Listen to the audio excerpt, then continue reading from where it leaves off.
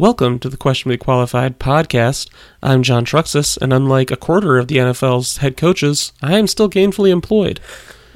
Not by this podcast, mind you. That's still the ways to come. But joining me, as always, is Mike Yax. Yax, how you doing, buddy? I'm doing good. You just dropped a bombshell on me, and I'm still reeling. Yeah, we'll be doing some wild card weekend look ahead here, but do you want to start with that, or should we go back to week 18 first? Man, we'll build to it because okay. It's good though. I'll tease it just because it's very much like I feel bookends. Like we started this year talking about like insane backup quarterback choices. Mm-hmm. Now we're gonna start the playoffs and we're all the way back. Kind of a similar vibe, which I find fun. Yep.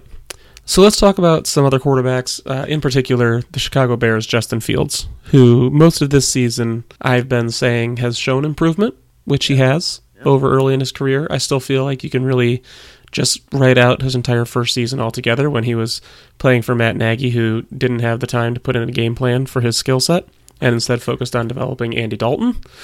I kind of want to do a deep dive into that one of these days. Yeah, that would be worth checking out. That. And I've said before on here that I was in favor of the Bears trying to find a reasonable contract to bring him back on and to see if you can use the draft capital they have to build out the rest of the roster further. Obviously, he's already shown a pretty good connection with DJ Moore. I think after this past week, though, I got to say I'm ready to just move on from him and see what we can get in a trade. All right, I gotta know why. I'm looking. I didn't watch this, so I don't know. I need to hear more. Yeah, I mean, a big part of it is because this game was coming against our favorite Joe Barry, the defensive coordinator for the Green Bay Packers. And I really felt, we last week when we were looking at it, we had looked back at the games that Fields had started against Green Bay. And he had the one early this season when the Bears didn't do very well on offense. And he had a weird one last season where he only threw like 11 passes. And for the early in this season, I was willing to say, well, he was pretty bad for the first few weeks, and then he started improving around that Washington week, and things started looking better, and he's kind of been improving since. And so I really felt like coming into this game, the Bears could put up some points on a Joe Barry defense and make it a contest. And they just couldn't get it done. They ended up with 0 touchdowns in the game, just 3 field goals to get the 9 points. They couldn't get anything going in the run game, which this is the part that kills me, I think, about Fields. And I think it's where some of the people who are big fans of Fields miss what they're looking at, is that he's not the Lamar Jackson kind of runner. No. He's extremely fast in a straight line, but he's not manufacturing first downs out of nothing very often. Yeah. It's not like the Pat Mahomes skill set. Right. And so when they kind of put a shell over the top and say, like, hey, you're not going to pass on us, he's not able to take advantage of it in the way that those guys are, where he carves them up then underneath and opens up those lanes. He is able to go around the end, and all of a sudden he's faster than your DBs, and he's outracing them to the end zone, which is fun. Yeah. But it's not a path to consistent offense. Yeah. When you couple that with the things that he's bad at as a passer, it makes it so you just can't get sustainable offense in any way. So he's not good with pocket presence. He takes a lot of sacks, and his accuracy is good, but like erratic. Right? So it's not like he's inaccurate all the time, but he does have random balls that just miss. And so now you're looking at, you have negative plays from sacks, you're missing open shots on occasion, and you're also not creating it on the ground. So I just don't think that there's reason to expect an explosion really at any point with him under center. Yeah, he's not going to flip the script himself, I think. Right. I think you can mold, like, you could use his skill set, but you need to get somebody around him that can do that. I don't feel like Getsy. I mean, he's out on his ass now, but it's like there's just so many tools there, and it's like you think someone could figure it out, and that's all I hope for him. Yeah, and it does seem that should be the case. But yeah, I mean, he has 148 passing yards in this game and 27 rushing yards. That's just 11 of 16. He takes 5 sacks. Yeah, it's just like, damn. We just watched Bryce Young carve up the Packers. I know. And then Minnesota does nothing against them. Mm-hmm. And then you guys do nothing against them. And Minnesota's still throwing for 400 yards against the line. Yeah. So I think after watching that, it's more a matter of I think the ceiling is just pretty low. Yeah, and at that point, I think I'd rather they gamble on a higher ceiling quarterback. And it's not like we don't have the draft capital to still pick up guys. You got the choice. Yeah, if it wasn't like such a good draft, I just would be like, why? But you got the first overall pick. It's like, and you got 4 guys that like could be generational quarterbacks. And you just got to pick, maybe even 2 of these guys. Like people think 4 of these guys, I think, like have a shot of being like legitimately great NFL quarterbacks. Yeah, which is crazy. Those 4 are like probably Drake May, Caleb Williams, Jaden Daniels. Jaden Daniels, yep. And then Michael Penn, but he's going to be down a while. Yeah. I mean, you could use your second pick on him if you wanted Marvin. True. That'd be crazy. That's very true. But you could just... But I think, I think to that point, like, I don't know, when you're looking at one of the top 2 guys, like, coming into the season, like a Caleb Williams or a Drake May, you're looking at banking on a lot of potential. Yeah. And when you're looking at Penix, like, to me, I'm like, how much worse would I expect him to be than Fields at the NFL level? Like, I don't know, because I just haven't seen any sort of consistent production from Fields in the NFL. That's true. And I kind of feel like by the end of year 3, you'd at least like to see a few games, especially when you have a chance in the last week of the year to put up a good game against your division rival who has a terrible defensive coordinator. Yeah, man. I mean, it's weird. He's coaching for his job, like, and they had to win to go to the playoff. Yep. And last year they lost to the Lions. Like, they were like gonna give you their best shot. Yep, it's weird though. Yeah, it's so weird. It's a tough game because there's so many parallels from like the Lions season last year, and when you see the Bears kind of didn't complete the arc. I think we were like, well, they're not going to be that special team next year, but it's like I think they still could be. It's still like, I don't know. And if it means anything, DJ Moore says he thinks they're going to trade back and keep Justin. Well, yeah, we'll see. Maybe they looped him in early on that process.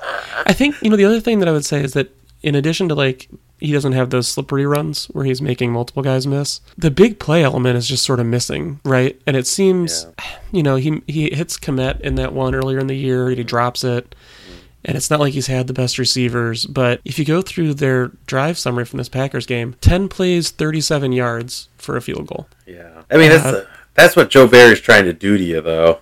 11 plays, 45 yards, field goal. Yeah. Like, if you're banking on someone to have those athletic traits, then you need the athletic traits to lead to big plays at some point. And again, I don't know if that's the coach's fault for coaching him so badly that he's like become averse to trying for those plays or what it is. But you look at CJ Stroud, for example, in Houston, and it's like, oh, he just wung it down there. Yeah, and it's crazy because, like, you don't think, like, their skill positions, like especially at wide receiver, are 1 million times better. Yeah.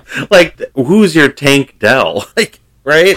Yeah. Like, if Nico's DJ Moore, like, Tank Dell, like, you don't have Tank Dell. Yeah. Like, yeah. So anyway, I'm sort of at the point where I'm willing to move on and use the first pick on one of the 2 big guys and see how it goes. Yeah. Again, doesn't mean that Fields is never going to be good, but I think that there's something missing in terms of like the processing speed or reading the defense or something like that. Yeah. That is just putting a cap on someone who, again, like looks like the traits based. He's not the pocket passer. You need the traits then to win out with the big arm and the wheels, and it's just not happening. Yeah, maybe like a change of scenery is going to be good there. Like, I heard some people saying, like, they could see the Falcons trading for him and finally unlocking, like, the fun we thought we were going to have this year. They're going to play positionless football. Is that what Arthur Smith said? Is that it? I wish. I was just thinking that that's what they'll go for. They'll be like, hey, we're going to line up Bijan at quarterback this time and put Fields out wide. We're going to... Corderella's out there somewhere. I thought it was his version of Ben Johnson, so we're going to use him in some ways you might not think we might. It does sound like that, yeah. And you might not think we might. Future head coach Ben Johnson. So, yeah, looking back at the game log for Fields this year, he had 2 games where he threw for more than 1 touchdown pass. Oh. And they were the back-to-back Washington-Denver games when he threw for 4 each. Oh, yeah. And you just gotta... It's just like, okay, I don't know how many teams win with 1 passing touchdown a game anymore. I mean, if you're running in one and passing right, then we're talking a different... Yeah, I don't know, man. There's no... Like, outside of DJ Moore, it's like a graveyard of, like, nonsense. Like, yeah, people still want Cole Kmet to be a thing, and he's definitely not a thing. People are like, Cole Kmet is good. I'm like, guys, He's not. I hate to break it to you. I don't think he's very good. Yeah. Like, I don't know, man. Like, you guys could have used, like, I don't know. Josh Reynolds on your team is, like, that would have been a revelation. Yeah. Like, you know what I mean? Like, there's something, the person, like, yeah, dude, I don't know. The Bears are kind of a mess a little bit, personnel-wise. Yeah. Yeah, it's kind of annoying to look at the Packers stats in this one and be like, Jaden Reed would be useful. Right. Montavious Wicks would probably be Seriously. useful. Either of their tight ends would probably be useful. Yeah, man. Yeah, so true. And it's like, what happened to Mooney? Like, is he injured? Does he have 0 targets? Like, what is happening? That's a good question. He's sort of disappeared this season. Bob Tunyon has a target. I actually liked him, too. Equinemius had a catch. Good job, VQ. He had 31 catches this year. Jeepers. Darnell Mooney. So that's not good. Yeah, that's not what you want to see. Yeah. So, yeah, I don't know. He must have been injured for the last game, I think, because his last box score was from the Arizona game on Christmas Eve. Damn. Yeah. All right. Well, with that out of the way, let's go ahead. You want to talk about the Lions game real quick? I mean, we can. It's more of the same, you know? Yeah. What did you think in general about the... Were you mad that they were playing everybody going into the game or no? I was. I wasn't mad. Okay, that's like that's a little bit much. I feel like it went as badly as it could have. Yeah, I didn't get why Sam Laporta had to be playing. Like, I didn't get why we had to have Khalif Raymond return like 7 punts. Yeah. And so they are both hurt, and I'm just like, the Rams have such bad special teams, and you're going to let your plus punt returner get hurt? And like early in the week, they're like, yeah, you know, DPJ might be back there. I'm like, guys, like, I don't know. That bugged me so much. Because I'm just like, we are not professional football analysts. We're just like 2 guys that work full-time jobs and just do this as a, like, for shits. And we're just like, oh man, like, gotta keep your punt returner healthy to play the Rams. They have the worst special teams, like, in the history of Earth. Yep. And it's like, so this guy gets hurt now, and I'm like, that... And it's like no one's really talking about that. They're like, oh, you're going to be mad Khalif Raymond was playing? I'm like, kind of, yeah. Yeah, kind of. Kind of am. Because we had like a 1% chance to get the 2 seed, which we came a lot closer than I thought because the Giants blew the Phillies' doors off, which is so funny. They sure did. Let's talk about that one next because I don't need to spend too much time on the Lions one. I don't mind that they play the guys. Sometimes guys get hurt. Sometimes it's the worst guys to get hurt, and that's a major bummer. Yeah. But I don't think it was insane to be like, hey, we have a chance at the 2 seed. We're going to try for it. Yeah, it was a low chance, and I'm just kind of like, we're already thin at tight end. That's kind of the thing. Like, Brock Wright has been hurt for the last few weeks, so he might be coming back, but it's like, I don't know, man. Like, there's a pretty big chance that our starting tight end against the Rams is going to be like, you're going to be seeing a ton of James Mitchell. Yeah. Everyone's like, who is that? Well, you know. If the Lions had lost, they would have been the 3 seed still, right? Yes, sir. Okay. So by winning, they would be playing the Packers in theory, if the Cowboys had already lost. Yeah. Okay. Gotcha. Yeah, I don't know. To me, it's one of those things where maybe... And then it's like you get the second home game, I think, is really why you want to. If you're really going 3-dimensional chess, I would say that it makes more sense in a year like this when the only team that I'm really scared of is the 49ers. Yeah. And you want to be at home all the way through and hope that someone gets hurt by that point. Yeah, but it's just like, for me, it's like, I'm almost madder that Khalif Raymond got hurt. You know what I mean? Yeah. Like, I'm also mad, like, you didn't need to play Sam Laporta. Like, I'm sorry. Like, I don't know. To me, it's just kind of like, you kind of had to play Aleem McNeil and CJ Gardner-Johnson on defense because they hadn't played in weeks. Like, CJ hadn't played for 14 weeks and Aleem hadn't played in 4. And then it's like, okay, you can play them. And, like, I don't know. I'm just like, Nick Mullins can't keep throwing for 400 yards on your team.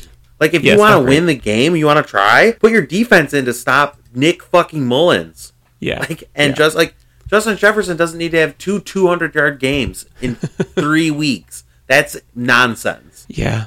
Yeah, the number 1 receiver stuff is still pretty rough there for them. Yeah. I mean, it was just, we already talked about this game because it's literally a mirror image of the game before. It's the same game. So, we all know about it. Except, well, I guess one thing I'll say is Ty Chandler looked better, and I was kind of like, oh no. Like, he definitely looked better than the week before that when he looked like Garbo. Yeah, and like, the Lions have like, what I've been saying all year, I didn't never look for this stat, but it's like, what do you think their rank against running backs in like YPC is? for their defense. Interesting. I would have thought they were 10th? Third. Wow. Like, they shut him down. And Ty Chandler might have looked the best out of any running back running the ball for, like, the whole season. So that does not bode well. Yeah, and a couple weeks earlier, they had bottled him up for 8 carries for 17 yards. Yeah, so, I mean, we're not looking ahead too much, but we got to have that same magic against Kyron, and then I think that's what, because people are looking at this game with the Rams, and they're like, uh-oh. And I'm like, well, they need to do play action, I think. I mean, they don't need to, because, we can't cover wide receivers, essentially. Right. It's going to help them, like, do what they want to do, so. Okay. Let's go ahead. We can move on from our own teams, both who had sort of depressing Week 18s. And let's talk about something a lot funnier, which is the Philadelphia Eagles, who, with a win, would have been the 2-3 seed. Yeah. And they were playing the lowly New York Giants. And while they did take starters out at one point, they did play them at the beginning. And they gave up 24 first-half points to Tyrod Taylor and the New York Giants. It was 24-0 at halftime. Yep, that is correct. Did you end up picking against them? I forget.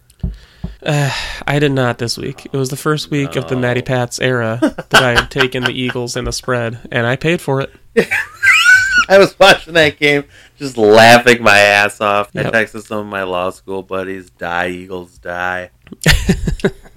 And they were luckily you talked me out of doing it for one of the picks for the week, like one of the 4 picks, the good picks. Okay. But yeah, I still went with them. I thought, they must be able to take care of business in the last week here. It's a small line, and they needed it. They needed it. Yep. And they got crushed. They got worked. That's as funny of an outcome as I've ever seen. I don't know, man. 415 total yards. Yeah. For the Giants in that game. They got cooked, man. They cooked them. That's incredible. Matt Patricia, dude. I love when a dude just gets got. Yep. I mean, how many L's does this dude have to take to get him out of our lives, man? Like, he had the worst offense last year, and in 4 games, DVOA adjusted, he has to be coaching the worst defense. I mean, I would think so. Let me take a look at what their weighted is now, because I think they're down in the 20s now as a team for weighted DVOA.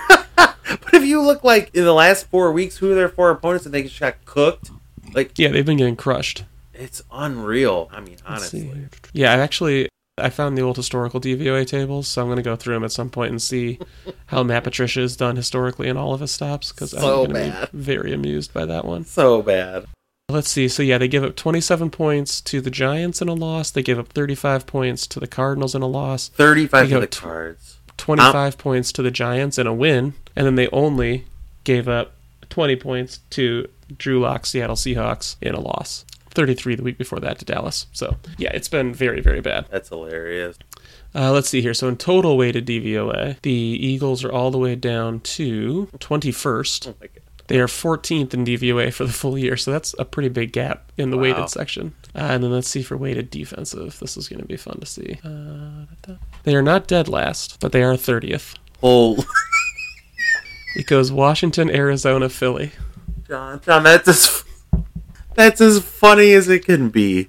It just is. It's incredible. This is a team that set the record for sacks last year, right? Indeed. Oh my God, that's an incredible fall. That's as funny as it gets. That guy it's a cancer, and that's what happens, man. Maybe no one will hire him and put him in charge of anything next season. Oh no, he'll be the DC, and where's Belichick going? Chargers? Probably. That's my thought. That's where I would go if I was old and wanted to go coach a team for a while. I mean, they're not in San Diego anymore, but you still get good weather in LA. I guess he could go to the Commanders too. Oh my gosh, I really hope they give him GM powers to use a second overall pick. That's what I want. I kind of like the idea, too, of him going to the Falcons and looking around at the players and being like, what the fuck is this? And then he's like, we're really going to play the positionless football. Yeah. So Philly lost that game, which means that they are now 1-5 in their last 6 heading into the playoffs after starting the season 10-1. So they'll be squaring off with a very injured Baker Mayfield in the wild card round. Oh, is he? Well, that's part of the reason they only scored 9 last week against Carolina. Or Baker. But they're not talking a lot about just how serious it is, so it's hard to tell if it's like should he be feeling better this week, or is it like After that 1 year in Cleveland, I just assume he's injured all the time. Yeah, that's fair. Were there other Week 18 games that we wanted to cover? I think we have to eulogize the questionably qualified unanimous selection for the NFC South champion.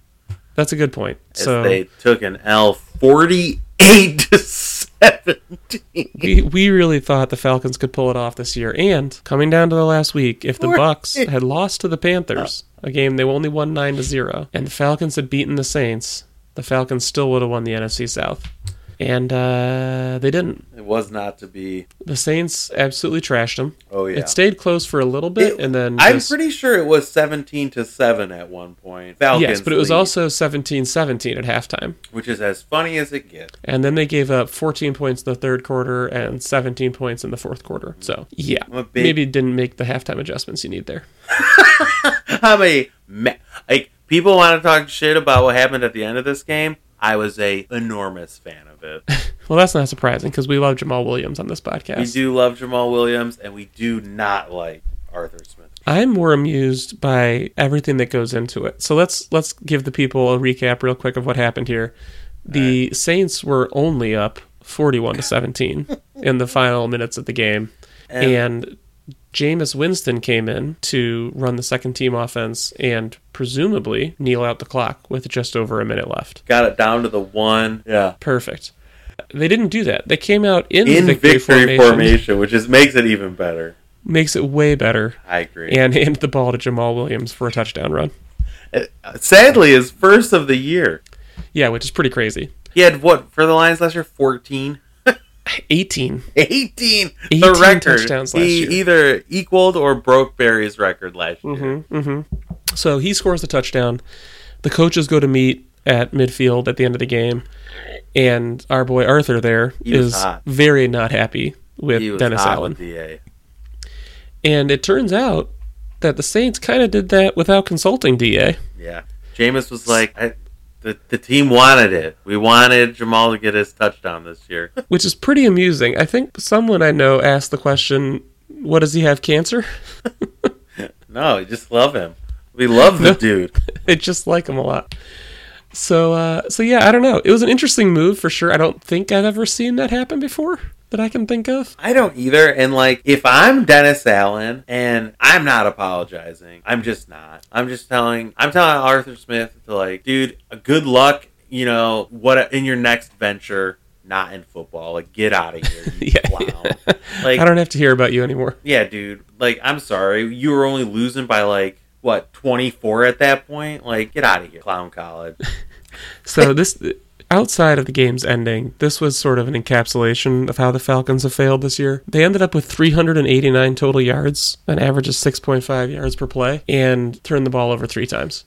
And that's pretty much how you end up in these situations. Yeah, seriously. Turns out Desmond Ridder, not very good. Now, I had that same thought, and I don't disagree with you, but I saw Ridder's stat line, and I thought, they must have fumbled twice. But they didn't fumble twice. They had 2 interceptions, but Desmond Ridder only had 1. It's Logan Woodside. Who is that? You can't put Logan Woodside in. His QBR is 4. He was apparently pick number 249 in the 2018 draft. That's back in the pre-pandemic days, for those who aren't aware of that. And I have no idea why he came into this game at all. Well, that's what you do, I guess. But he managed to go 3 for 4 for 27 yards and a pick. On his bio page on ESPN, it says he's the 81st position ranked quarterback. So this is pretty strong. Something to keep in mind. Okay, so he came in when the score was 41-17. Okay, so that makes it a little more reasonable. Don't want to hurt Desmond Ridder. Big things, or Taylor Heineke at that point. Big things coming for those two. Yeah, you got to keep them safe for the future. I'm glad. What a world we live in. I'm glad it's over. Me too. They really gave us a roller coaster there. It seemed for a minute like they were going to pull it off for us. I know. Clown. What about the Jags? Finish it off. The Jags flopped pretty freaking hard there in the last week of the season. All they needed was a win over the Tennessee Titans, who, after spoiling the Jags season, went on to fire their own head coach. So that tells you how... Because it was too complicated to trade him. Yeah, couldn't figure it out in time. As funny of a reason to just fire somebody as I've ever heard. Yeah, I like Vrabel a little more than you do, but either way, that explanation is pretty wild. As funny as it gets. That's too hard. I don't know. That smacks so much of, I forgot that you could trade coaches. Like, that's exactly what happened. They were like, did you think about holding on to him and trading him? And she was like, shit. What do you mean? Too complicated. We explored it. We explored exploring it. Didn't like it. Of course I knew that you could trade coaches. What do I look like? Reporters, like, I didn't ask you if you knew that. I asked if you explored the possibilities. Oh, man. Yeah. So, anyway, Jacksonville goes into Tennessee, and the final score was 28-20, and they actually had a couple chances at the end to tie it up. But more importantly, they fell down 28-13 in the third quarter. So that's how you get yourself into that sort of situation. I like that Jacksonville was like, our defensive coordinator, big problem, needs to be fired. Yeah.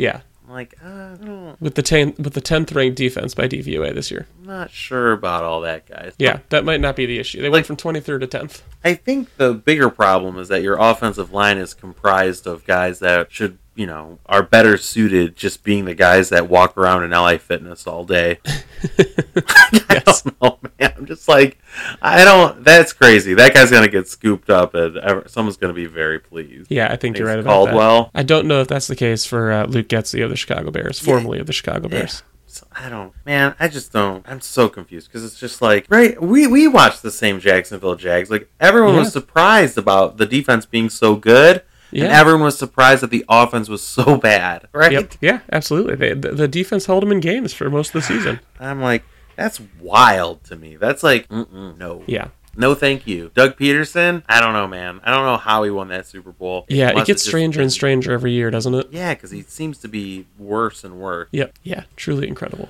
Okay, I think that's the last of the Week 18 games we wanted to cover. Let me double check here real quick. I guess like Buffalo-Miami was just boring.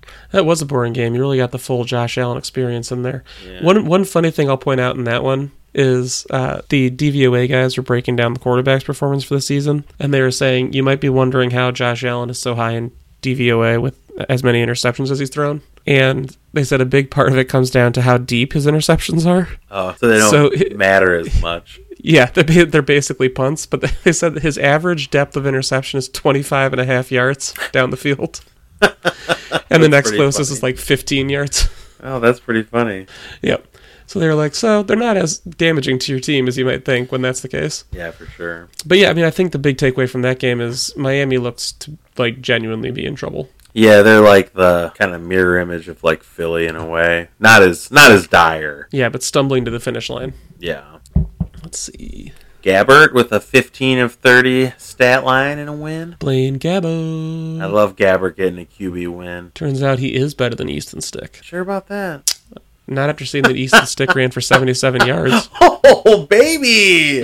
Easton. I saw, I don't remember which game it was, like putting his shoulder down. He looks like he's like 188 pounds. Yeah, he's like, going for it. Dude, this is a terrible plan. Don't do that. Like, I know your name is Easton Stick, and you think you gotta, like, prove something, but you're gonna get got. Yeah. Let's see. I'm gonna look at his rushing stats now, actually. Oh, yeah, it's pretty much an aberration. Okay. I think that does it for Week 18. I think we hit all the ones that are actually important to hit. Easton Stick is like, I don't know. Did he come, like, directly after Carson Wentz at North Dakota State? Is he, maybe. like, the legit successor to him? Or is, like, that's so funny. That makes it even funnier to me somehow. He would be, for sure, right? 2019? That's so funny. That's as funny. There might have been a guy in between, but that's as funny as it comes. Oh, my gosh. They probably drafted him thinking that he might be the next Carson Wentz, and then within a year they were like, I don't think we want the next Carson Wentz. I think you're right about that. Oh, that's wild. Like, ooh, never mind. All right, let's go ahead and move on then to the wild card preview. We'll do a whole thing at a later date, a postmortem for the season, and discuss all the coaches that got fired, unless there are ones in particular you want to talk about. I would just say I think we were both the most surprised by Pete Carroll, probably. Yeah, I was genuinely surprised by that. And he's like not, I mean, he's not going anywhere. He's sticking around in Seattle, I guess. Yeah, I don't know what the expectations were for them coming into the season. I guess ours were probably pretty reasonable, but they went 9-8, which is not bad for that team. That's more or less. I mean, I don't know. That they were fine. Yeah, exactly. So we'll see what happens. But yeah, that was definitely the surprise one of the week for me to see. I think you got to mention Belichick out. That's crazy, but not really. Yeah, we've been talking about it for weeks and weeks. Yeah, it's a little bit of both. I think it's funny there's already a front runner for that, and it's not Mike Vrabel. I thought it might not have been a bad idea to have Belichick as your head coach, but he's clearly not good at doing the GM stuff anymore. And I'm almost positive that he wasn't happy about the idea of giving up the GM stuff. I think, like, when you win, what did he win? 7 or 6 Super Bowls? Six Super Bowl wins as a head coach. And it's like, I feel like, he's had 3 bad years, or 2 bad years. Yeah, 2 really bad years. And then, like, you're fired. I kind of get. He's probably just like, dude, fuck you. Yeah, for sure. And, like, I kind of would be like that. But he's such a grumpy bitch and, like, loves Donald Trump that I'm, like, kind of just laughing at his demise in a way. Yep. It's like, okay, that's fine. But, like, if you really break it down, that really fucking sucks for him. Yeah. But it's like, I think... he made Matt Patricia an offensive coordinator, and he should have been fired for that. Right. That's all. Like, if you do that, you should be fired. There's nothing. Yeah. Like, you can't have Matt Patricia and Joe Judge be your offensive coordinator. You just can't do it. It's just not something you can do, and he should have been fired last year for that. So, yeah. If he would have just done normal football shit and, like, hired normal people and not have his stupid tongue-wagging fucking kid farting around the sideline like a damn weirdo, mullet-having doofus, and then you're like, well, I need my boys back, but I can't demote my son. I'll put Matt Patricia at offensive coordinator. Like, yeah, fuck you. You can't do that. So I think if he would have just done normal shit, he probably wouldn't be facing this nonsense. Maybe not. Who the fuck? The piece that I read about the draft classes. Yeah, they're very bad. The Pats haven't re-signed a player they've taken in the first 3 rounds since Duron Harmon, who they picked in 2013. Oh my God.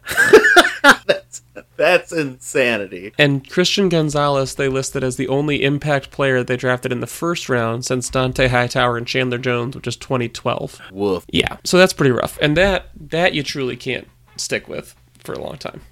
That's true. The only thing I will say is if you're picking the bottom 5 of the first round every year, it's a little different calculus, but still, you should be able to find a percentage that is not 0 through a decade. Yeah. 30%, you'd be like, it's bad, but 0 is intense. Do you think it's fair to say that if Robert Kraft is hoping that a new head coach will turn things around, he may not get the happy ending he's looking for? Yeah, that team is a graveyard of terrible football players. So yeah, he might have to go back down to Miami for that happy ending. Or Paradise. Where was it? I forget what it was. I feel like it was called Paradise. Yeah, that sounds right. I think it was. Weird. Oh, man. God, these guys are so weird. Yeah, no one talks about that anymore. No, I know. Somebody asked me about that. Like, I can't believe they would do that. I'm like, I can. It's run by a fucking weird old dude. Like, the guy got busted in a sting on a massage parlor. How rational do you think he's going to be? We don't talk about that nearly enough. Every time that they show him, it should be brought up. I agree. Anyway. Okay, so let's move on from the coach firings, and let's take a look at Wild Card Weekend ahead. I think we have, it feels to me like an unusually competitive slate of Wild Card games, where there's only one double-digit line and one other line that's above a touchdown even. Mm-hmm. It sounds like there's going to be some crazy weather for at least a couple of the games. Yeah. Do you want to start with just... I'm trying to think, should we just start running through it with the lines and talk through them that way? Sure, let's hear them. Okay, so the first game, which is on... I'm actually going to include this because if I listen to it later, maybe it'll stick in my head what time these games are happening. There you go. Put it in. We're doing a service here. It's an informative podcast. Exactly. The first game is on at 3:30 p.m. Central Time, and it is Cleveland and Joe Flacco traveling to Houston to take on the Texans and C.J. Stroud. The line for this game is Texans, the home team, plus 2.5 points. Ooh, baby. So this is an interesting one because these two teams played not long ago, but Houston was without C.J. Stroud. Mm-hmm. So it's hard to tell what version of Houston that really was. And on the other side of the ball, this version of Joe Flacco can't exist forever. It can exist for a playoff run. We've seen it happen. In 2012, this happened. Caught fire. It just can't happen forever. So what was this? This was in week 16. Cleveland won 36-22 over Houston. Amari Cooper went off for 265 yards and 2 touchdowns. That's poetry in motion. And Joe Flacco went 27 of 42 for 368 yards and 3 touchdowns. So that means that on his other 16 completions, it was about 103 yards, but 11 for 265 to Amari Cooper. There you go. So coming into this game, I am planning to pick the Texans. Getting the 2.5 points with CJ Stroud in the game. And my big reason for that is that obviously CJ Stroud is a lot better than both Davis Mills and Case Keenum, who played in that last meeting against the Browns. But more importantly, the Browns defense and the Browns late season run has been fueled a lot by opponent turnovers, where Flacco, the one difference between Flacco's run in that 2012 postseason and this year is that he's throwing a lot of picks in this run. In that 2012 postseason, I looked this up again, he had 11 touchdowns and 0 interceptions. And they had, that defense. Huh? Yeah. But in this streak, he is throwing interceptions, and he's throwing them quite a bit. I bet he's giving your boy Josh a run for his money on the depth of interception, though. Oh, for sure. Yeah, because he's chucking it down there. Yeah. Yeah, I think actually that'd be interesting. He probably didn't qualify for the regular leaderboard because he probably doesn't have enough attempts, but yeah, that would be interesting to look at. But yeah, I feel like so the Texans were last in the league. They had the fewest giveaways in the entire league this season, and 2 of their giveaways came in this game against the Browns with backup quarterbacks in. Yeah. And I kind of feel like if Houston isn't giving Cleveland extra possessions, the Joe Flacco mistakes are going to burn them. And I'm also hoping that in the week since, the Texans have figured out some plan for limiting Cooper to less than 265 yards. Yeah, I'm on the Texans too. Okay, I like it. Yeah. Because it's it's one of those things I don't know. Late stage Joe Flacco, it can't. I feel like every time you've bet against him since he's gotten a streak, I've cautioned it. But it feels like, okay, it's over now. We can be done with this now. Yeah, you don't get to play these garbage teams anymore. The only thing that I think would be really funny is that if they do win this, and then next year they go into the season and it's like a QB battle between him and Deshaun Watson. And I kind of really want to see that. That would be great. That sounds like a very fun thing to happen. So I am rooting for that in a way. I would also enjoy that. So yeah, let's take a look real quick. Their last, 6 games for the Browns. They are 4-2, but the Week 18 one will take out because they were playing against Cincinnati and rested everybody. So 4-1 in the 5 Flacco games. The first of those games, they got steamrolled by Stafford and the Rams. They lose 36-19, and Stafford turns the ball over 0 times. They play a banged-up Trevor Lawrence, who hands the ball to them, I think, 3 times. I think that's right. They play against the Bears, and the Bears have multiple turnovers and still almost win the game because Flacco throws 1 pick six and another one that gets returned to the 1. They play against the Case Keenum, Davis Mills Texans and get a win there. And then they beat up on Trevor Siemian and the New York Jets, which is all really to say, I just don't think that a put-together Texans team is quite the same level of opponent that they'll be facing here. That's a huge nothing burger. Yeah. when you list it that way. But exactly. Jags. It still counts. Beating bad teams, you should beat the bad teams. But Jags defense is okay. Yeah. Always harder when your quarterback throws 3 interceptions. Sure is. All right, so the next game on the schedule, let's see here. Peacock exclusive. Yes, the Peacock exclusive at 7 p.m. Central Time on Saturday night. The Miami Dolphins travel to take on the Kansas City Chiefs in a game that I believe the projected wind chill at kickoff is negative 12 degrees. Yeah. The line for this game is Kansas City -4. Hate it. And my first instinct is to go with the Chiefs, but what do you think? My first instinct for this game is to evoke a blood sacrifice to destroy Arrowhead Stadium so I don't have to watch it. That's fair. I have no interest in this football game because these teams have been, I don't know, man. It's weird. I hate Kansas City's offense and Miami in a negative 12 degree. I don't know, their offense is going to look like a pile of dog dicks. I don't know. I think Kansas City maybe is right. Every one of Miami's pass rushers is dead. Yeah. For how I feel about this line, it opened at -3.5, and I was like, ooh, I'm going to go Chiefs. It moved to -4.5, and I started thinking, maybe I'm going to take the Dolphins. And now it's at 4, and I'm like, I don't know. To me, it's like, it's just, this isn't, because it's like, it's one of those games where it's going to be just like, you're going to feel stupid if you don't get it, because it's like, Miami could win this game by a lot. For sure. Like, Miami could just come in and wipe them off the map. Like, that's a game script that I wouldn't be shocked by. Like, That's in the earlier meeting, Ronnie Mustard ran for 85 yards on just 12 carries. So it's not like they couldn't get anything going. Yeah. So I don't know. Yeah. I don't really know what to say about this game. I mean, I'll kind of toss my hands up. It's not one of my favorite picks for sure. Yeah. I mean, if I'm picking, I hate picking Kansas City, but I also hate picking Miami. So, but yep.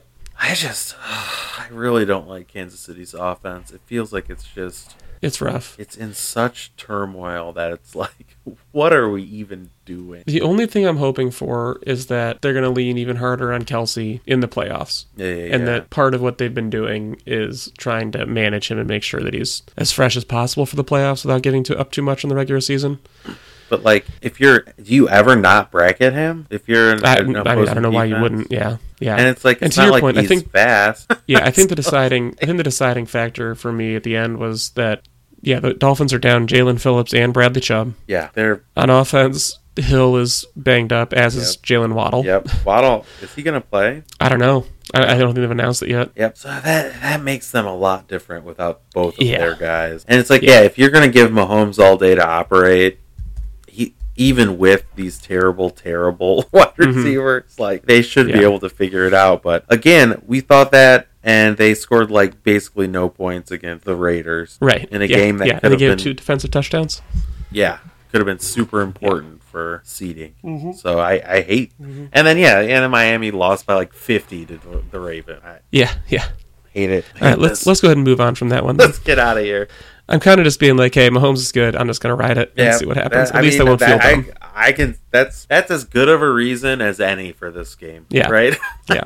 Kansas City's defense is kind of good. Yep. So Waddle's kind of hurt. Hill's kind of hurt. I like it. All right. The first game on Sunday, this one is at noon Central on Sunday, has the Pittsburgh Steelers and the Big Bopper himself traveling to Buffalo to play against the Bills. I was incensed. I'm just incensed. I don't know. And so Kenny Pickett is healthy. That is an important context here for our many listeners. Yeah, everybody. And it's like, this reminds me so much of me like trying to dissect the difference between Tyson Bagent and PJ Walker in like our first episode, where I'm just like, what the I'm sorry, but you said that Mike Tomlin said he's going to, quote, ride the hot hand. Yes, and those play are his words. Mason Rudolph, who had 30 attempts last week for 150 fucking yards, who's had 3 wins in a row. That's the hot hand. Was what Tomlin cited. Don't do it. Not mentioning that one of those wins was against a team playing backups. Do it. Don't you dare. Mason Rudolph.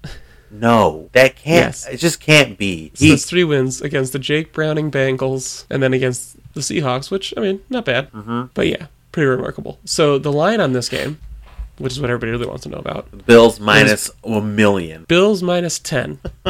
Now, with TJ Watt out especially, I was very tempted to say, I'm taking the Bills automatically. Mm-hmm. The only thing that has thrown that into concern for me is the weather forecast in Buffalo for Sunday. What's Buffalo? Great weather always. Here's the description. 24 degrees is the high. Beautiful. Lake effect snow and intense squalls, accumulating an additional 6 to 10 inches. Gotta love a squall. I love a good squall. Not Final Fantasy VIII. Not Lionheart. Not I would call him a lesser squall, for sure. Agreed. And the wind is right now listed as west-southwest, 29 miles per hour. Yikes. So it could kind of grind everything to a halt, if that's the case. If they're playing in a literal blizzard, I would say so. But, and so I was like, man, then 10 points kind of feels like a lot. But at the same time, is there anyone better to guide you through a blizzard in the NFL than Josh Allen? I don't think so. And I think, like, we're talking about the Big Bopper here. Mm-hmm. And, like, I mean, I haven't looked at his combine, but dude screams baby hands to me. He has that baby hands energy for sure. Old Boppy. You could see when he was getting bopped that he had that baby hands energy. He really, really did. He really had like a... Yeah, he got bopped. I mean, am I rooting for a Pittsburgh-Cleveland matchup? Yes. Ooh, you're not going to like his prospect photo. Why? Let me share this with you.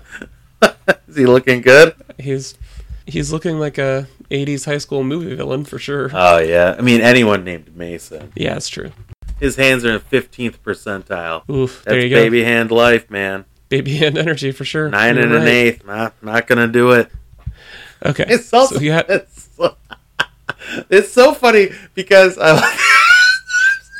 I hate this stuff. It's so stupid. the hand size stuff? Just or something everything. else? His Yeah. weight is 89th percentile, wingspan in the 80th, arm length 63rd, but then the hand size 15th. 15th.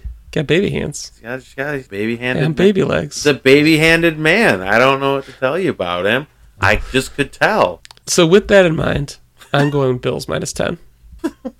Yeah, John, you know me. I'm never gonna take Mason Rudolph. It doesn't. Line could be infinity.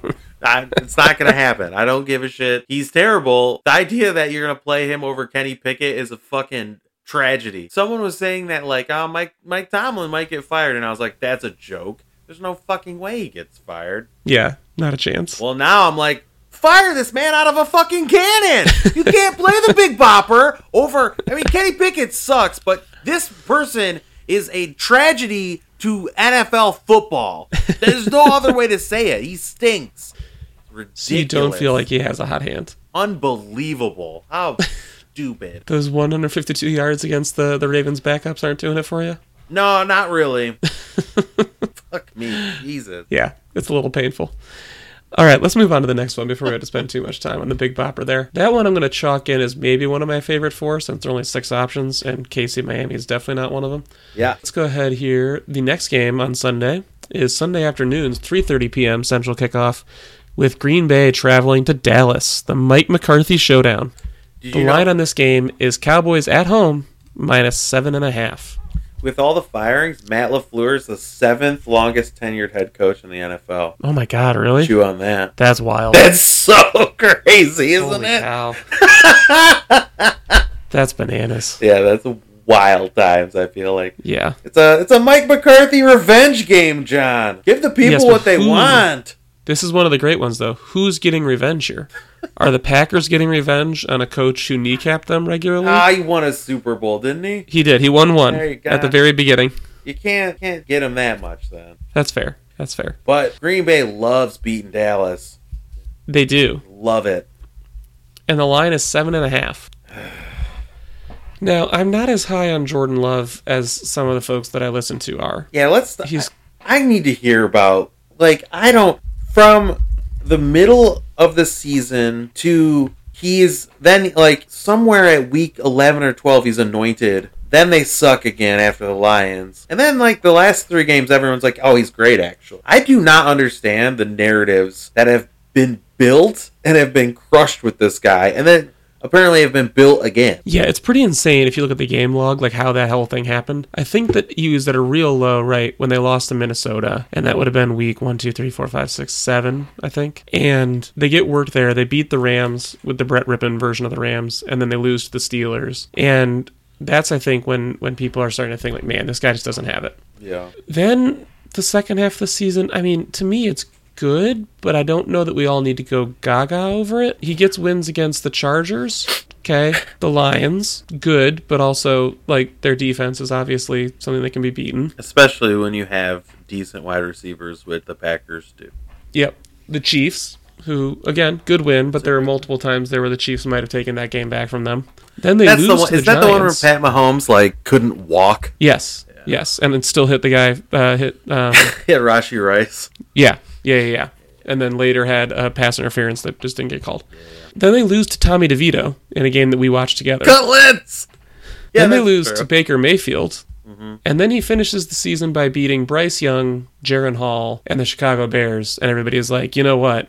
Stealth MVP down ballot guy. I'm going to go right ahead and say that I expect Dallas is going to rip their fucking dicks off. You think it's going to be a rout? I don't know. You just read me that game log, and I'm just like, what? Maybe not. I don't know. It's not great. So their pass DVOA is at 4th, their rush DVOA is at 15th for the Packers. I feel like the Cowboys struggle more against teams that run the ball well than they do against teams that pass the ball well. Yeah. This is a tough spot for me because I don't believe in Jordan Love. And like I said, we're only 5 weeks removed from him losing to Tommy DeVito in primetime. Yeah, that's what's driving me crazy, because that New York defense is okay, but I'm like, I don't know, man. The idea that you lose some games, Carolina's defense is, I'm just like, I don't know. But then at the same time, the part I have trouble with is just Mike McCarthy getting over a touchdown. Yeah, I just feel like Green Bay is going to go into Dallas and we're going to get the Joe Barry experience. That's kind of what I'm banking on. They should chop him up on that side of the ball. Like, it shouldn't even be a question. That's kind of what I'm banking on. Like, I just feel like there's so much pressure on that side of the ball. I feel like... And Dallas will be at home, where they've been way better this year. Yeah, so... And then I think Dallas is going to put up a ton of points, and we'll see if Jordan Love, can go punch for punch with this Dallas offense, and I doubt it. Yeah. Yeah, I think with 7.5, I'm leaning Packers and hoping for a backdoor cover, but I don't love it. So if it goes to 7, I'll probably just jump on the Cowboys at that point. Yeah, I think it's like, you could see a version of the game where, like, Aaron Jones kind of has a big day, and they kind of keep it close, and Joe Barry decides he'll blitz somebody. I mean, right? Like, he makes some questionable clock management decisions and throws away some points. Yeah, and it's like, you have to imagine they watched the Detroit game and saw the kind of, like, the kind of success we had doing stuff like that, but... Also, it's Joe Barry, so... Right, so maybe he didn't. Don't actually know. Let's go ahead and move on from that one. We'll go on to the next game, which is Sunday night's game, which is the Los Angeles Rams traveling to Detroit to face the Lions at 7 p.m. Central. Heyo. Tickets as low as $372. The people in Detroit are on one, man. They are lit. They are so pleased. Wow. Yeah. So the line for this game is Lions -3. A standard home line. The standard, just classic home line. Don't like that for the Rams.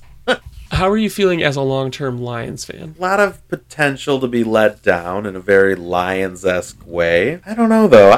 There's the huge narrative angle of Matt Stafford coming home to crush our dreams, which I don't love. What was really funny is that, like, at the end of his career here, like, his wife would always go on like Instagram and like piss everybody in Detroit off, and she already has done that. And I'm like, I just feel like Stafford's playing in Detroit again. Like, there was this fake news about how like Ford Field wouldn't let anybody with a number 9 Stafford jersey into the game.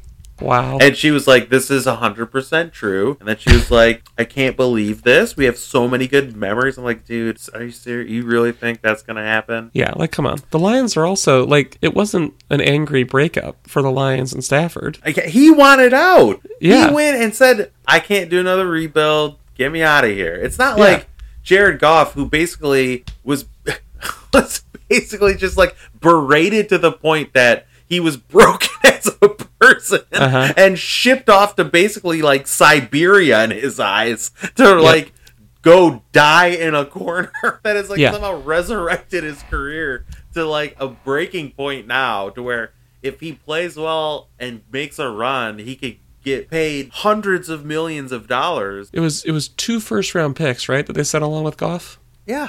For Stafford, straight up. That's what we call a salary dump, guys. That is straight up dumping a player. Yes, and he is like one of the biggest like focal points of our entire team. Like, people rely on him, and he's the center of our offense. Like, it's crazy. So it's crazy. Yeah. The big reason that, other than the fact that I just heard like there's a podcast, apparently I've never heard of it until today, called Dungeon of Doom. I have not heard of that one. And it's a Detroit Lions beat writer podcast. And it's called Dungeon of Doom, which I'm not sure if a lot of people will get that reference. It's because Jim Caldwell called his press conferences the Dungeon of Doom. Nice. And then they took that, because he was like, the reason people are so negative about the Lions is because the sports writers are. That just That's pretty good. Jim Caldwell was a fine coach. He was a weird, prickly doofus that like couldn't just look at the history of the franchise and be like, oh, these people are depressed as shit because we've sucked for infinity years. Like, it's not. The sports writers are the reflection of the fans, if anything. Like, the sun doesn't come out for 90 straight days. We're fucking angry at the end of a football season. We never win, and the sun's never out, and it's 0 degrees. Are you happy? No, nobody is happy.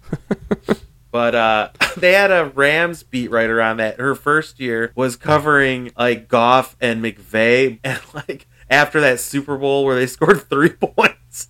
Yeah. And I didn't know that. Like I love you get like the origins of different coaches and characters that we have and talk about. But apparently Sean McVay brought in Brandon Staley to run Vic Fangio's defense for his team because he couldn't fucking figure out how to like beat it. Interesting. And so is Brandon Staley with like generational talent, Aaron Donald in his prime, Jalen Ramsey in like 2-a-days and like training camp, just crushing his offense. Yeah, destroying it all day. And apparently he just would scream and scream at Goff and like ground him into a pulp of a person. And like this is the whole thing. Like afterwards, like shipping him to Detroit and stuff. So yeah. I think Jared Goff wants to score 1 million fucking points on this guy. And I think everyone in our locker room knows a lot about this and is going to want to like run through these people. So I like the narrative. I think it's a fun thing. So it sounds like we might be on opposite sides of this line then. Oh, you want to take the Rams? I think I'm taking the Rams +3. Just because their offense has been absolutely rolling. Oh, yeah. And I feel like there are going to be a lot of points scored. And as much as it pains me to say it, missing Sam Laporta is really going to hurt. He might play. I feel like that guy is a stud. He is.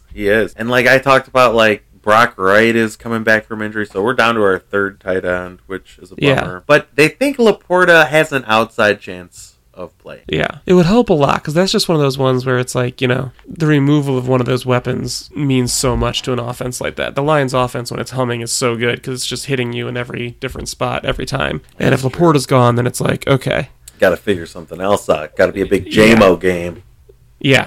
Yeah, exactly. But the thing with me, if we can just figure out and do what we have done all season, if we bottle up Kyren, I just think the game goes a lot different. And I know they have all these, like, I've harped on this the entire year about wide receivers gashing us. And it's not guys like Puka or Cooper that do it, though. Not generally. Yeah. Not a lot of the guys that are just kind of underneath and running these big, long crossers. Like, it's guys like Justin Jefferson that take the top off, can go up and get the ball, and then run after you. It's a guy like CeeDee Lamb that is a combination of those two things. Guys coming out of the slot, I don't think it's quite as big of a deal as guys going on the X, like corner, like outside corner, which, I don't know.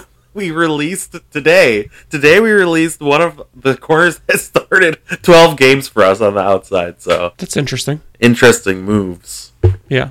Yeah, I'll dig into that one a little bit more. My initial thought was to take the points, but the Lions also, Campbell tends to maximize points quite a bit, which I think keeps him away from a lot of 3-point games because he goes more for touchdowns and stuff like that. And the Rams special teams are so bad, but of course it doesn't help that Raymond's out in that case. That's crazy. Still, I think he's questionable, but I think he's going to be out. And that just made me so mad. I couldn't believe that. Yeah. All right, I'll keep digging on that one. But yeah, my first thought was Rams, so I'll keep looking into it a little bit.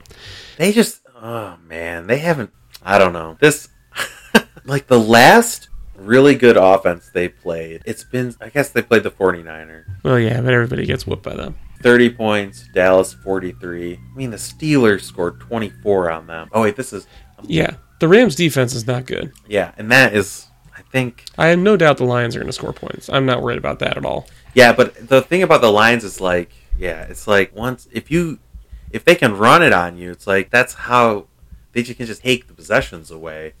Yeah. Like, we'll see. Yeah. I like the Lions, though. Okay. That's good to hear from a Lions fan. Usually, it's not like y'all are usually unreasonably optimistic. No. All right, so the final game of the weekend, Monday night, we get Philadelphia, Nick Sirianni, Matt Patricia, the best, traveling to Tampa Bay to take on the Tampa Bay Buccaneers, who are getting 3 points at home. Give me the Bucs all day. So the line is Tampa +3, and I gotta admit, I am right there with you. I love it. I think I've learned my lesson. Picking a team with Matt Patricia in charge of anything. Doesn't have to be the defense, could be the offense, no matter what. And Yeah, I mean, why would we expect the Eagles to turn it around now? It's not like none of the games before this had importance. I know, right? They couldn't stop goddamn anything, and now they're going up against Chris Godwin and Mike Evans. I feel like they're just going to cook them. You could have a disastrous Baker day, and that's the only way that it goes well. But even if that happens, I don't know how much I should be expecting out of the Eagles' offense anymore. I'm like, I don't know if the Eagles win if Kyle Trask plays. I'm like being serious. Like, if I don't know about John Wolford, he's pretty bad. Oh yeah, Wolford's pretty bad. But like, I don't know if they can stop Mike Evans at all. Like, what if they showed us? Like, I don't know, man. People are thinking Nick Sirianni could be fired if they lose. And that would be incredible. Oh my gosh! I mean, I don't know, man. That's all I got. When I first looked at it, I was thinking like, oh, well, the Eagles' offense has still been really good though. So like, I got to think about that. And then I went back through their games. Yeah. So they lose. They only score 10 points against the Giants in the last week of the year. Bad. They score 31 against the Cardinals, but still lose. They score 33 against the Giants. So it's like, okay, 2 30-point games against bottom-feeding defenses, for sure. But 2 30-point games still good. The 3 weeks before that, they score 17 in Seattle. Oof. They score 13 in Dallas. Not great. And they score 19 against the Niners. Not good. I think it's safe to say that there's something busted on that side of the ball for the Eagles, too. Yeah, I saw someone deep dive into it, and I agree. They don't got it. I think we might have talked about it at length at one point, like a few weeks ago. Yep. Yeah, I don't know, man. I can't see a way to pick this team at all. Like, they have been so bad. I will feel so stupid if I pick them too. Yeah, that's the. I guess like for your own personal. Yeah. It's like, yeah, for sure, because it's like it looks so bad. I mean, they could get it figured out. They could win. I mean, right, they have enough talent. They should be able to do it. Yes. But they've looked so bad. So I'm right there with you, dude. Yeah. Okay. Excellent. So we agree on that one. I just thought the line for the Cowboys game has moved to -7, so I am flipping to go Cowboys -7 in that one. How do you feel about that? I like that. Okay. I was on them 7.5, baby. I was like, so our 4 for the week then: the Houston Texans +2.5 against the Cleveland Browns, the Buffalo Bills -10 against the Big Bopper and the Pittsburgh Steelers. The Dallas Cowboys -7 against the Green Bay Packers, and the Tampa Bay Buccaneers +3 against the Philadelphia Eagles. Yeah, I feel better about the Lions than 2 of those games, but I still like these ones. Yeah, I'll think more about the Lions one. I mean, it would be the most Lions of old thing for Stafford to come and just cook us. I really don't see it happening. I think that Lions-Packers game is still just sitting in my head a lot. Yeah, I don't know, man. Joe Barry's cooked up some defenses against, like, the division. Outside of the division, he's cooked up no defenses. Yeah. Like, it's a weird one. Like, he bottled up the Bears the week before Bryce Young put up, 24 points in the second half? Oh, yeah, in the second half, yeah. And 30 for the game. So, yep. It's a weird one, for sure. Yeah. All right. Well done, buddy. All right, man. But I like the 4 we got. We can roll with that. All right, sounds good. All right, enjoy Wildcard Weekend, and I'll talk to you again next week. Sounds good. Later, bud. Yep.